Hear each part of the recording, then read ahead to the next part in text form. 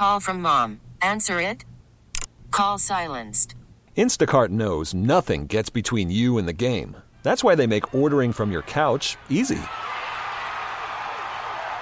Stock up today and get all your groceries for the week delivered in as fast as 30 minutes without missing a minute of the game. You have 47 new voicemails. Download the app to get free delivery on your first 3 orders while supplies last. Minimum $10 per order. Additional terms apply. You could spend the weekend doing the same old whatever, or you could conquer the weekend in the all-new Hyundai Santa Fe. Visit HyundaiUSA.com for more details. Hyundai, there's joy in every journey. Back here on the second guest show, Mike Detillier along with the Cajun Cannon Bobby Hebert from the Silver Slipper Casino, beachside in Hancock County, Mississippi. Bobby J and I will be here till 8 o'clock tonight at 7:20. Mike Keith, the voice of the Tennessee Titans, will join us to talk about Saints-Titans. But right now, on our Oakwood Heart Jewelers talking text line, former LSU and New Orleans Saints defensive tackle, now part of the LSU radio network, Marlon Favorite, Big Fave. Big Fave, thanks so much for joining us this afternoon. Man, I wish I had you on when it was a W. But Fave, if this was a fight, they might have stopped it in the 6th round. I mean, LSU got kind of pummeled from pillar to post in this game up front. And if that was a surprise in this game, I thought LSU could hang with them, offensive, defensive line. In the second half, it didn't happen, Fave. Were you as surprised about that as I am? And Fave, like Mike's saying, when have you witnessed an LSU defense give up, 5 straight drives in the second half to give up a score? 5 straight. Yeah. 5 straight. and not like 2 or 3, but 5. No, I was totally disgusted, Fave.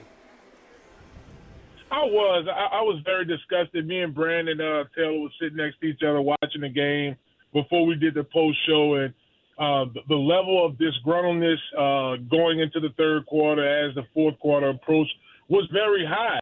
It's more about momentum. I think they took the momentum. They were more physical than we were, and they had a better game plan. They out-game planned us, period. So it's so much to unfold. And listen, that's not something we expected. This almost looked worse than we losing to Mississippi State a few years back. Now, Fave, am I too old about this? Because this occurred even when Coach O was there. We were playing Missouri, and you're like on the 1-yard line, and you get in the shotgun. So I said, why are we going backwards to go forward? Everyone wants to be in the gun, but I'm like the approach, can you, I don't know, challenge offensive line, or you have a handful of plays plus that we can get under center, and if you got first and goal from the 1-yard line, trick them, and you're throwing a couple of passes, then you're going for it on 4th down. How about coming off the ball? Whether I just think if we came off the ball, couldn't we have run 4 quarterback sneaks and maybe score? I mean, but on the center. Now I see too many that happened with Miles Brandon against Missouri. I told Coach O that. Why are you going backwards to go forward? Especially, it could be like a midfield, 3rd and 1. Anytime you got short yardage, I just look at the point of attack. That, to me, that's not a good sign when you're going backwards to go forward, that you should be able to get in the end zone or have sustained drives by being on the center. 2 or 3 of those starters on the interior line for Florida State, they're going to the league. I mean, they got for sure a first-rounder. What's the track star name, man? He runs so fast. Jared Verse. Jared Verse. Yeah, Jared Verse. I mean, we played into their strength. When we came out there, first 2 plays of the game, 3 plays of the game, we out there. We got them on their heels. Get points, period. Going for it on 4th and short on those 2 times we did in the first half really came back and bite us in the tail from the momentum standpoint. I know some people out there probably saying, they beat the brakes off us. They ran the score, 5 scores. Football is all about momentum. If we're going into halftime and we're up by at least 10 points, that's a big difference. Coming into the second half, it really alters not only Florida State game plan, but it makes us want to turn up more. I just felt like when we came back in the second half, we were even flatter than we were at the end. You know, Fav, that's what makes me think. I think Coach Kelly said, you know, from a coaching perspective, that you got to make, obviously, adjustments at halftime. But this is very humbling for a coach to say this. He said, for some reason, we thought we were somebody else. And he says, we thought we were the two-time national champion Georgia Bulldogs for some reason, and we were mistaken. I mean, does that, because he's holding himself accountable, but also the team. How do you think that, like, I don't know, resonates with the team and the players when he makes that kind of statement? Because I wouldn't have a problem with that. Because sometimes the truth hurts. And some people, you know, media-wise, oh, he was too harsh on his team. What? You think that's harsh? You got to get their attention. You got to get their attention. Everyone's held accountable. So I didn't have a problem with that. But now Coach Kelly's getting well compensated, so he knows he's going to be around here, or he's going to be financially rewarded. But did you have a problem with that statement that he made post-game? I don't. I think what he was doing, he does hold himself accountable. I heard him hold himself accountable. I saw what he said, the better team won. And that was, listen, y'all, we've been watching football for a very long time, been playing it, y'all more than me. They had us, their offensive line was blocking up our D-line. Their defensive line stayed in the quarterback. They had 5 sacks last night. We had 0. So when you look at it from that perspective, the missed tackles, we're not going to even begin on how we basically took our best player on defense out of the game. So they took him out of the game, and we took him out of the game. I saw Harold Perkins dropping in the coverage like he was Derek Stingley.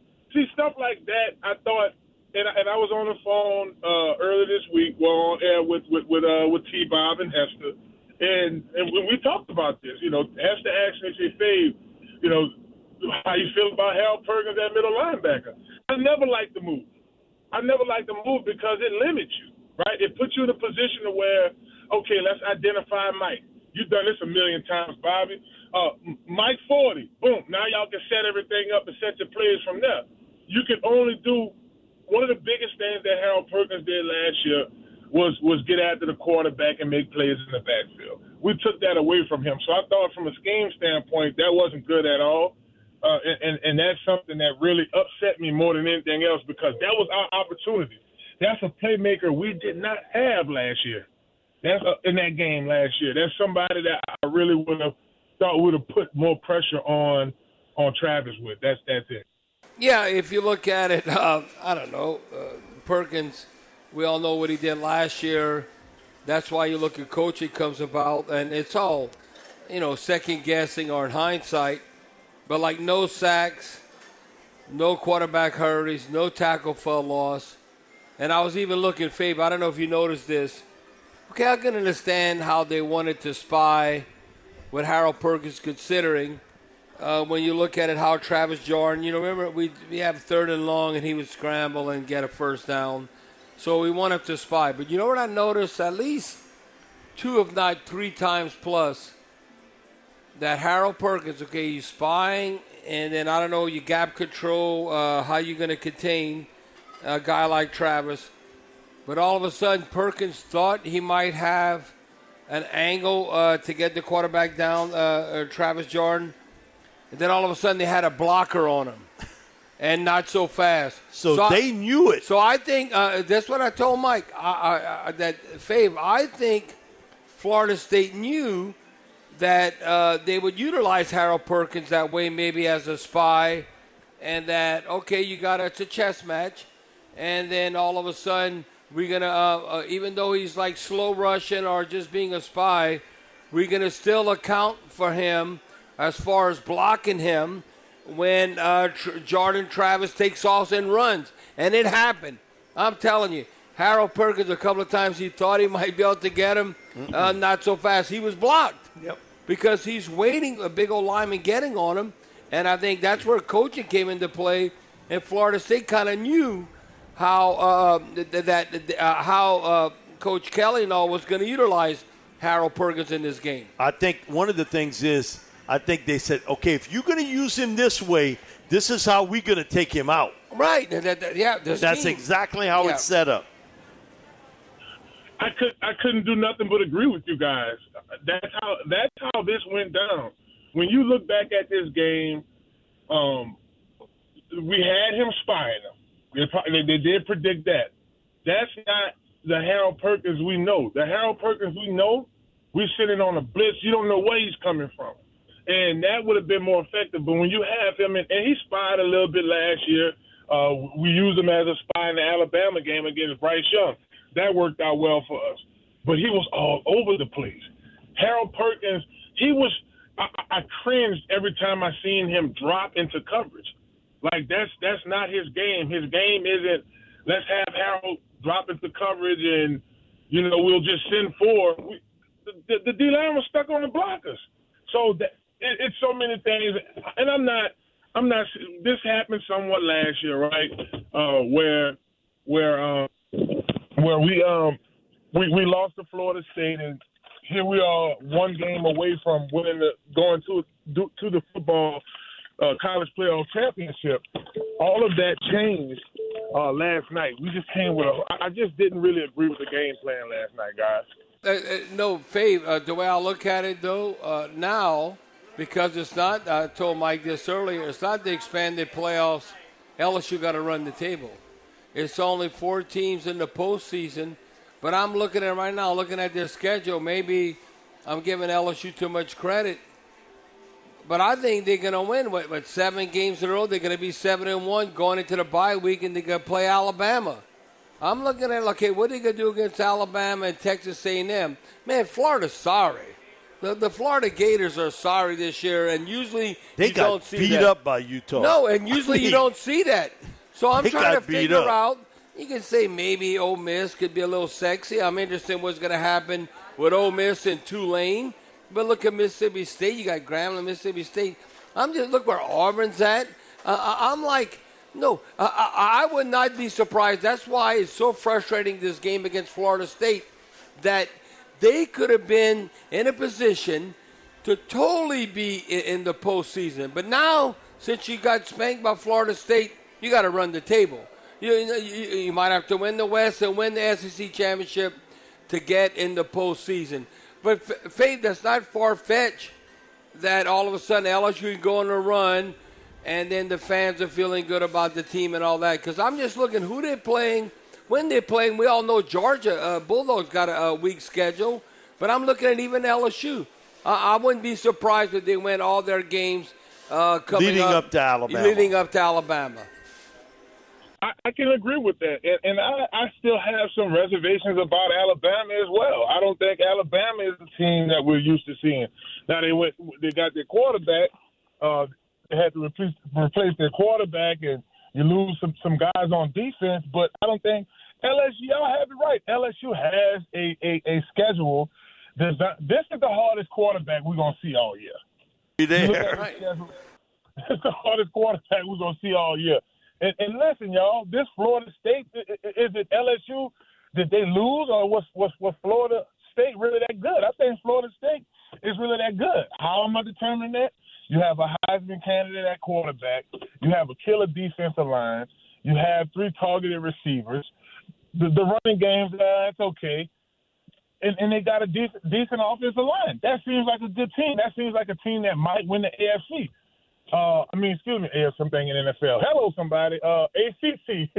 But they got to beat Clemson. They got to beat Clemson. They haven't done that in 7 years. Yeah. Like Clemson, y'all. No, they got to beat them. And your favorite is going to happen in about 2 weeks. Yeah, it's right around the corner. It's all in, I want to say, late September. They play Clemson. but they haven't beaten them. Like Mike said, they've lost seven straight games. But no, I think if Florida State gets past Clemson, they might roll this. Shame on them if they're not in the postseason. Fave, one of the things that came across last night, and you're not going to see this every week. You may never see this again. When you're going up against a 6'7.5" receiver and a 6'4" Keon Coleman from Opelousas, man, you don't see that a lot in college football where a team's got two guys like that. Here's the crazy thing. Look at Jordan Travis's numbers. Johnny Wilson dropped 2 passes where, Fave, he was wide open. Yep. Keon Coleman dropped 2 passes. He was wide open. Those numbers could have been even bigger had he had not had those 4 drops. People say, oh, LSU had a ton of drops. They did, but so did Jordan Travis. Yeah, but we had the drops. They had the drops. But, Fave, I want you to comment on that and then add on this. I mean, I'm not just saying because, are you playing or not playing, but this is a game more than any other game I think we needed Mason Smith to get after the quarterback. Yeah, it was. So before this game, I got asked this question by basically every radio show I went on. Is missing Mason Smith going to be a big deal? I said, it's a medium risk. I think we got enough depth up front. You got Makai Wingo, you got Tank Guillory. You got some guys up front that's going to be all right. He was an extra large missing piece in this game. He was, because of the missed tackles and how they were able to run in between the tackles when they needed to get those running plays, particularly in the second half. You put Big Smith in there. You got Wingo on the other side. You have that rotation. I think he eats up 2 blockers. I think he gets the penetration we need up front to be competitive and stopping them from running away. Because they were, like in the second half, it was just they had us. I mean, once they went to rolling, but Fave, do you think nothing we can do? You think we're too tired? I think we look tired. I was like, we look soft. We look soft. That's the best word. You look soft. Yeah. You've seen a lot of college football. When you see 2 gigantic wideouts that can really roll. Now, you think about Johnny Wilson and say, oh, he's just a big target. He averaged over 21 yards a catch last year. Keon Coleman, now he's played on an offense that wasn't real good, but he led Michigan State in receptions. And look the big plays he made in this game. Man, for LSU's corners, this was a real test. And you may never see 2 receivers like this again the rest of the year. Size-wise, talent-wise. You won't. And there's always some type of, in a dark cloud, there's always some type of silver lining. The silver lining is we lost super early. Let's get that. Let's get humbled right quick. You're going to hear everybody talk bad about you. You're going to see the memes. Just take this thing. And I think LSU can make a run like we did last year because the pieces are still there. You get Mason Smith back. Jaden Daniels, and that's another thing that was getting me. Everybody, take him out. Listen, that kid kept us in the game to where we were. I mean, their numbers were very similar. Him and Jordan Travis. So I don't look at it at all as on the court. I mean, and Bob, I know you dealt with this. Sidebar, by the way, my son's over at Northwestern State University. I saw a couple of Bobby Abel pictures around there. I'm like, all right, Cajun Cannon, I see you, baby. Hello, somebody. No, Favor, I got my jersey retired there. I got me and the great late Joe Delaney, Gary Reasons. Now I was number 12. You know what, Fave? In high school, I was 15. I got retired in my high school, South Lafourche. And then I was 12 in college, and I was 3. I chose number 3. You know why I chose number 3? Because my mom says, I want you to be blessed. I love the Holy Trinity, Father, Son, and the Holy Ghost. So I want you number 3. Amen. So Fave. So it's part of the rosary bead situation. So Fave, and then the Michigan Panthers won the championship. I was number 11. I don't know. I never had you got a favorite number. I said, I don't know. Give me. It ain't the number, it's the player. Just give me any number. I can make that work. And but at Northwestern, the Northwestern treated me awesome. But you know why? Because of my mentor. I chose number 12 at Northwestern. You remember Joe Ferguson, the Buffalo Bills? He was the quarterback before Jim Kelly. Faith, that was before you were born. That's a long time ago now. But Faith, just look up Joe Ferguson. Joe Ferguson, Woodlawn High School in Shreveport, played for the Arkansas Razorbacks. He was a coach, A.L. Williams at Woodlawn. When teams were running the wishbone in the 70s, he was throwing for 250 yards in high school when nobody was throwing the forward pass. And so and that was my mentor. He was at the Buffalo Bills with O.J. Simpson. Yeah, he learned how to turn around and hand that ball to O.J. And then he was always a high percentage completed. He played 17 years in the NFL. So, but Joe Ferguson showed me 3-step, 5-step drop. We even did 7-step. You throw a deep comeback, like cover 2, cover 3, and, all of the coverage. So I was a virgin. I mean, when I look in high school, my high school coach, Coach Ralph Perry, said, I don't know about coverage, just throw it to whoever he thinks open. So I'm telling you, when I went to college at Northwestern in Natchitoches, I was so raw between Joe Ferguson, Billy Laird, and then A.L. Williams. They molded me, and I was throwing like Mark Super Duper, who set all the records with Dan Marino and Mark Clayton with the Dolphins. Then all of a sudden I had Victor Otis, played 6 years in the NFL. With the Colts and Eagles. And then I had Joe Delaney. I'm going to tell you, Fave, people don't realize this. This is when Jerry Stovall's at LSU in the early 80s. At Northwest Louisiana and Natchitoches, we had better skilled players than LSU. Now, we didn't have the linemen. We had better. Because, you know why I say that? All of us played in the NFL. I mean, and the quarterback, they had Alan Risher from Slidell. Robbie Mufas. Robbie Mufa, Mafus from Lafayette, he ended up going to Southeastern, but they all say, okay, skilled players, just look what we all did compared to what they did in NFL. No, it's unbelievable. So your boy's going to Northwestern in Natchitoches? He's there, man. He's a punter at Northwestern. They signed him 2 weeks ago. Wait. Fave, you got a punter. How in the hell you teach him how to punt? Did you get good? Fave didn't teach him how to punt. You got some good coaching or something? I'm like, that's a great story right there. Marlon Favorite, the Gene Pool. You got a great punter. That is awesome. Well, Fave, man, I'm going to send y'all some video, too. All right, Fave. Fave, thanks so much, man. All the best to your son at Northwestern. We always love to have you on. And I think we all agree, the worst part of life is to have a knee-jerk reaction. And they got people in life, Fave, that's like that. Anything that happens wrong, man, the world's coming to an end, so to speak. But you got to be calm about things. How many people said the same thing they saying today last year at this time? Yeah, but the only difference, Mike, in Favor, I can tell you, the high expectations. Yeah, expectations. That's the reason why everybody's so pissed off today. Versus last year, Coach Kelly, because of the expectations. Mike, I'm telling you, that's why everybody's so. What happened? We got embarrassed. Oh, we got to pull the quarterback. We got to fire the quarterback. Come on. All that ridiculous stuff. Fave, thanks so much for joining us, buddy. Take care. Man, thanks for having me, fellas. Hello, all right, Fave. Hello, somebody. This episode is brought to you by Progressive Insurance. Whether you love true crime or comedy, celebrity interviews or news, you call the shots on what's in your podcast queue. And guess what? Now you can call them on your auto insurance, too, with the Name Your Price tool from Progressive.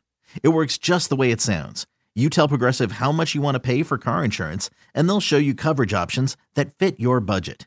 Get your quote today at Progressive.com to join the over 28 million drivers who trust Progressive. Progressive Casualty Insurance Company and Affiliates. Price and coverage match limited by state law. You could spend the weekend doing the same old whatever, or you could conquer the weekend in the all-new Hyundai Santa Fe. Visit HyundaiUSA.com for more details. Hyundai, there's joy in every journey. T-Mobile has invested billions to light up America's largest 5G network, from big cities to small towns, including right here in yours. And great coverage is just the beginning. Right now, families and small businesses can save up to 20% versus AT&T and Verizon when they switch. Visit your local T-Mobile store today.